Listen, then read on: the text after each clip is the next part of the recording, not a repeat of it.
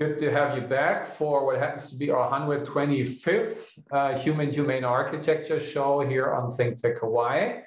And we're broadcasting live from the best of the other ends of the world, from Honolulu, Hawaii here with you, DeSoto, in your Bishop Museum. Hi, DeSoto. And would you wish saw me back in Germany, near Munich. So this is our last show in this year before there's a holiday break, and then we reconvene in the new year with the next volume together with Ron Lindgren and finishing the story, what happened at the end of this year. But we want to bring up the first slide, reporting from this end of the world here with some current happenings here, with a sad news that Germany has passed the 100,000 deaths, and this is already outdated. We have added, I think, like 6K tragic figures more to that one. And on the right side, which is where our culinary connoisseurs, Joey and Clara, had been in the recent past. This is the city of Rostock, which is in the very north of Germany, a coastal city. They still have something that we're very known for, and Americans love to, go to these places for that reason at that time of the year, which is the Christmas market. This Christmas market is still on. However, ours here back in Munich are basically canceled. And so it gets us to the next slide, because what also has been canceled, I let you share with the audience what that is. What other famous festival?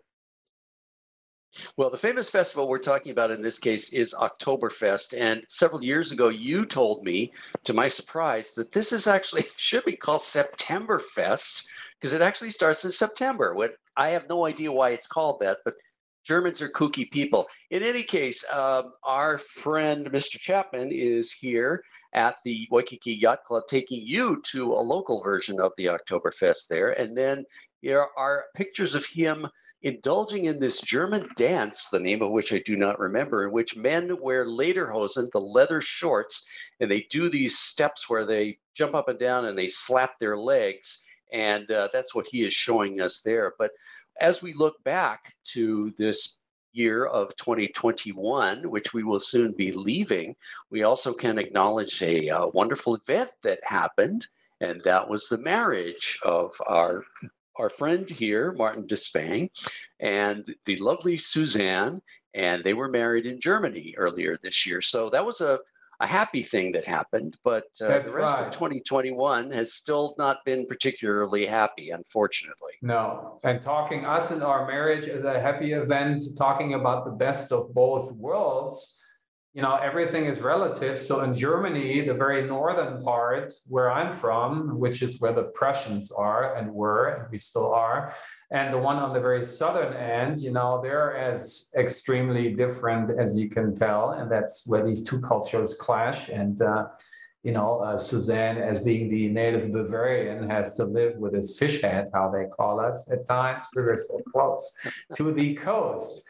Anyways, the middle picture on the right is actually Oktoberfest this year, which was a watered down version. They still had a menu, but it was sort of small. The year before that, which is where Bill was dancing the Schuhplattler, that's how that dance is called. They had the full thing. They had the buffet, and they had this beer. And this beer, I always tend to spell it incorrect. That drives Suzanne crazy. I call it Eiringer, but there's no R in it. It's Eyinger. It's from a brewery that she's very familiar to, because it's only like 20 minutes drive away from here. And they have been importing that. And a friend of hers she went to school with told us that they once had a marketing manager. The beer company wanted to keep it rather, to Bavaria, but that manager wanted to bring it to the world out there, and he obviously was successful, because half around the world to Hawaii we have it, right? So there we go. So again, thanks, Bill, for that tradition, and hopefully we will have Oktoberfest back, not just in the Waikiki Yacht Club in the full scope, but also where it originates from in Germany, right? But going to the next slide is another anniversary DeSoto, right? We have a second year commemoration of which event at this time of the year?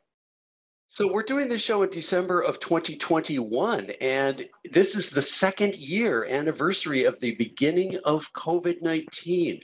And we didn't realize back in December of 2019 that this worldwide pandemic was coming upon us, because it was just getting started at that time in China. And so from then on, we saw the effects starting in March of 2020. And I took a lot of photographs to commemorate what COVID-19 did to Honolulu and how it changed our lives here. And so here's one of those early signs. It's literally a sign, traffic sign, which normally would have been telling you about a lane closing or something, is actually telling you to wash your hands as an admonition to try to stop the spread of COVID-19. And unfortunately, of course, we weren't able to. And it's still raging 2 years later. Yeah, these were about the only lights on, pretty much. And so to the next slide, our friend Ron Lindgren, who excuses himself for today, basically, after previewing the show, said this looks like from Twilight Zone. This is on Kalakaua Avenue, where usually the fancy glitzy stores are, and they're all boarded up with some safety lights on, and everything else was pretty much deserted, right? Yes, as something else was, because we have the tragic, notorious reputation of having one of the worst traffic jams in the United States on the island. And it has to do with an oxymoron of an interstate that doesn't do justice to its name, because it doesn't connect to any other state, at least not physically, and that is H1. And you basically now on this slide take us out there and tell us. So the next slide is what we saw in the Easter weekend of 2020, when we had a curfew. We had a nightly curfew for 3 days. So you were not supposed to be out after 10 p.m. and that left the H1 freeway devoid of traffic, as this photograph shows that I took. And it's quite an astonishing sight, because as you said, as a rule, this is filled with traffic, particularly during the morning and evening rush hours. So you see how dramatic the changes were because of COVID-19. Yeah. And ever since our presidential leadership of Biden, Harris have signed, luckily have fought through that infrastructural bill. So we're having on infrastructure too in the United States.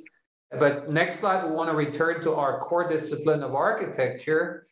And on this glitzy, magnificent mile of Kalakaua Avenue, which is usually filled with cars and people, there was only this one car that looks familiar to us. If you have watched our ongoing automobile architecture show, this is European Mobile. That's the only one on the street. And we see all the buildings pretty much dark, except that one in the back that brought back memories of when I came back from my sabbatical. That was the year before COVID broke out.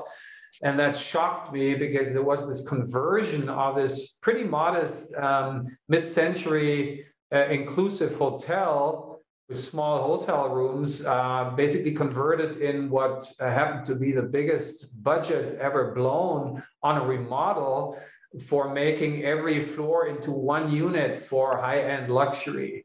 So this is pretty ignorant and just, pretends as nothing had happened, still has all the lights shining there.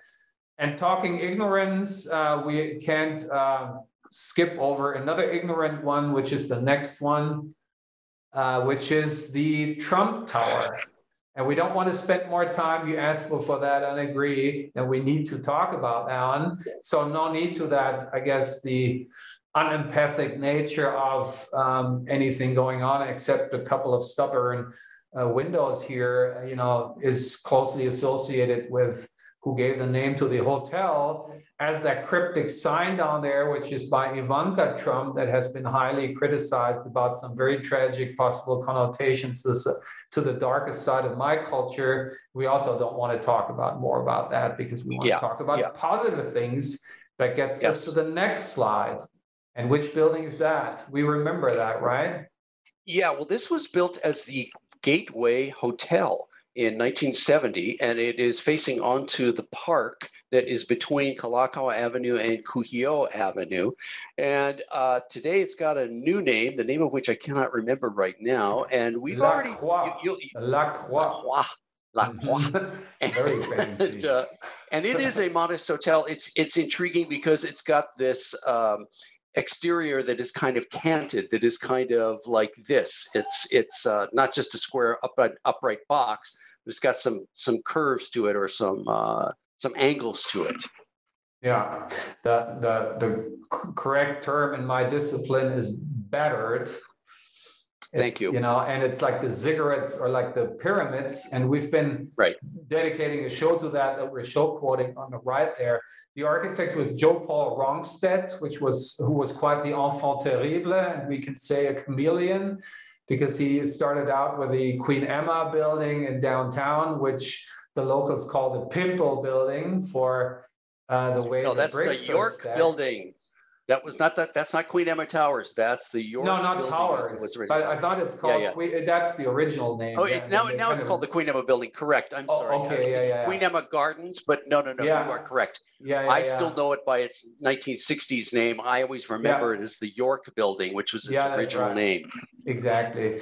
And then he had the ziggurat face, and then he did all the square rubber stamped square and plan towers all over are his. And he resided in the most flamboyant of them, which is the Century Tower.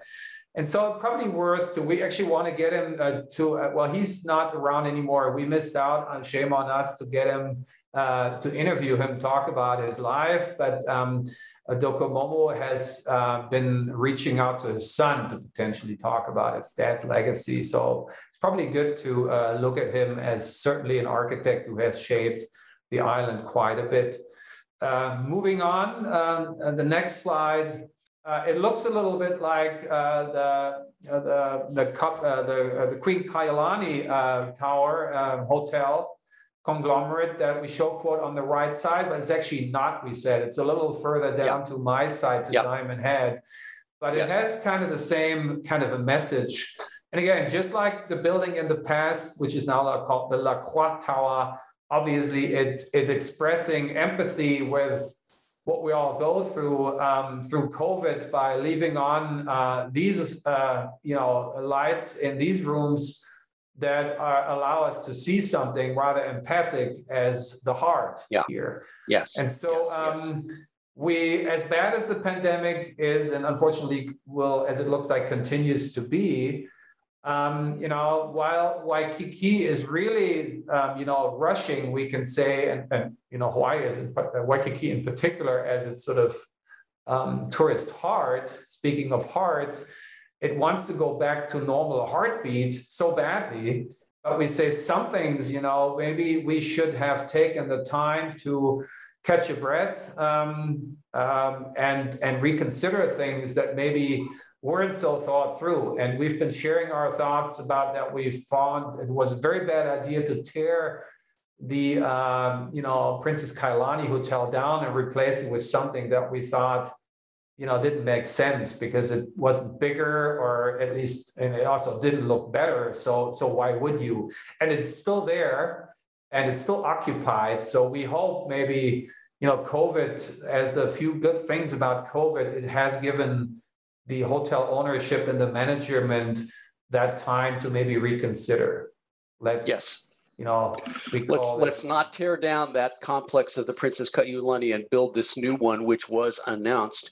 And there is also a complex across the street, across Kaiulani Avenue, that was King's Alley, or King's Village, as it later was called. The lot has still been cleared, but the construction of the high-rise that was planned there as a timeshare has been put on hold for who knows how long because of COVID. Yeah, that's right. So next slide is the Sheraton Waikiki, which was built in 1970. And that was the time when the ATG, the late partners that now are, WATG, W stands for Wimberley, Pete Wimberley, the founder of the firm. And they joined the firm, but when you look at it in close, and we yet have to probably do a show about that one too, it still has a lot of W-ish in there as Pete's signature. And again, this one is also demonstrating empathy and sympathy, with, what combines us all as human beings, our hearts and our heartbeats and coming from our Yes. hearts. And Yes. they even went one more stage, next slide, and added that word here that speaks for itself. So we go to the next slide, which is also a WATG, and this is more in its fullest because that was built 5 years later, or 6 years later than the 6 years later in 1976, and it looks less W-ish and more ATG-ish. The Hyatt doesn't have the same sophistication and scale and consideration of contextuality that Pete's projects had. But the firm seems to maybe recognize that, because in April of this year, they came out with this sort of fantasy that we see at the very top left there, which we like to see because it's something that we almost always talk about, how he would re-jungleize Waikiki and reforestrate it and make it all trees and walkable. And you also see the Hyatt there, and the Hyatt has some green on there, but it doesn't seem to go beyond that because it's basically, on the opaque parts, on the structure, and doing nothing else. That's already something, but that seems a little greenwashed, or at least it needs some more substantiation how that would be. But again, we like to see that. It seems like the mainstream is getting the message from the avant-garde, so we're not unhappy to see that. And we go to the next project, and you please tell us about its history that you just told me, and there's a very exciting aspect to it. Okay, well, as we continue our views of COVID closed hotels with writing and pictures on them from illuminated interior rooms, this was built initially as the Aloha Lani Hotel, and it began in 1964. And right after the steel skeleton was completed, the project ran out of money, and it stood there for 4 years until 1968-69 as an empty steel skeleton before it finally was completed under new owners to be turned into the Park Shore Hotel. And that's right next door to where you live, virtually next door to where you live at the Waikiki Grand. And today, of course, it looks like a normal building, but as we like to fantasize, during the time that it was an empty steel skeleton, it was actually potentially more livable, where you could have been exposed to the trade winds and all the nice things in the Hawaiian climate. But reality took over, and it became a normal hotel, as we see in the picture on the left. But it could be retrofitted to that because that's its nature, that's its anatomy, right? And we always talk about strip them naked, and this one could be done like that more than others. Actually, more than the one at the bottom right, which is by the same architects, which is very stereotomic. It's tropical brutalism.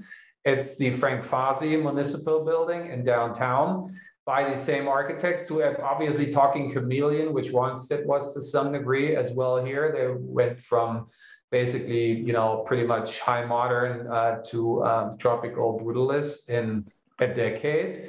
And the two top right show quotes is when we were talking to Tropic here and Tudor Bill and to Ron about Howley's designing in Hawaii. These architects were and still are, and talking about the corporate, which Pete's firm has become through its partners, WATG.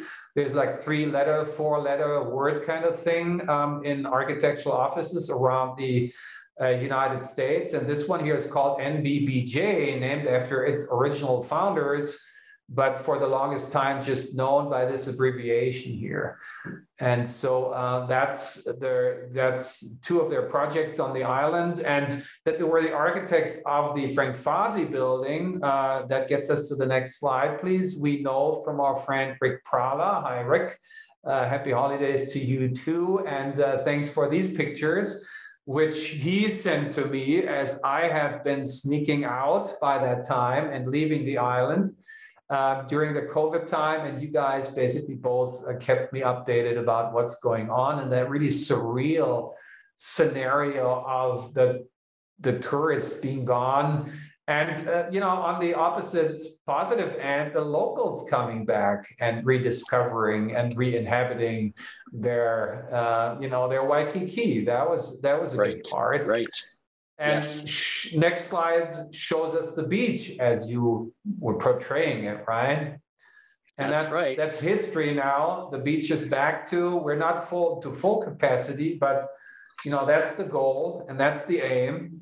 And so on the next slide, this street is now filled with cars in a row, and there's like hordes of pedestrians flaneuring there on the sidewalks. But that was when it was like that. And that actually reminded you of more than half a century before that. And that gets us to the following slide. Right, and this is a view taken from pretty much the same location as the previous picture that you saw from 2020. This picture is from 1945, and that was Kalakaua Avenue back then, two-way traffic, as you pointed out, Martin.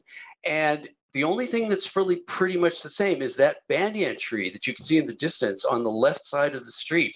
That's still there, that is thriving, and it's, of course, considerably bigger. But everything else in Waikiki has turned into the modern high-rise filled city that it is today, just even on its own within the bigger city of Honolulu. Yeah. And next slide, some took the chance for improvements. We've been lengthily with our friend Ron talking about the remodeling of his Halekulani.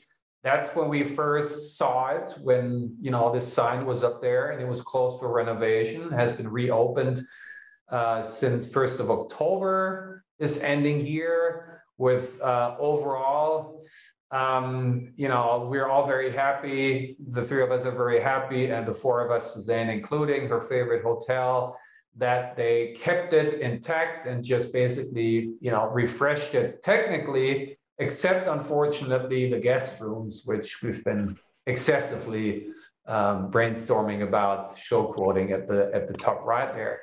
And this gets us slowly but surely to the end of the show, and to the end of the year, gets us back to the other end of the world.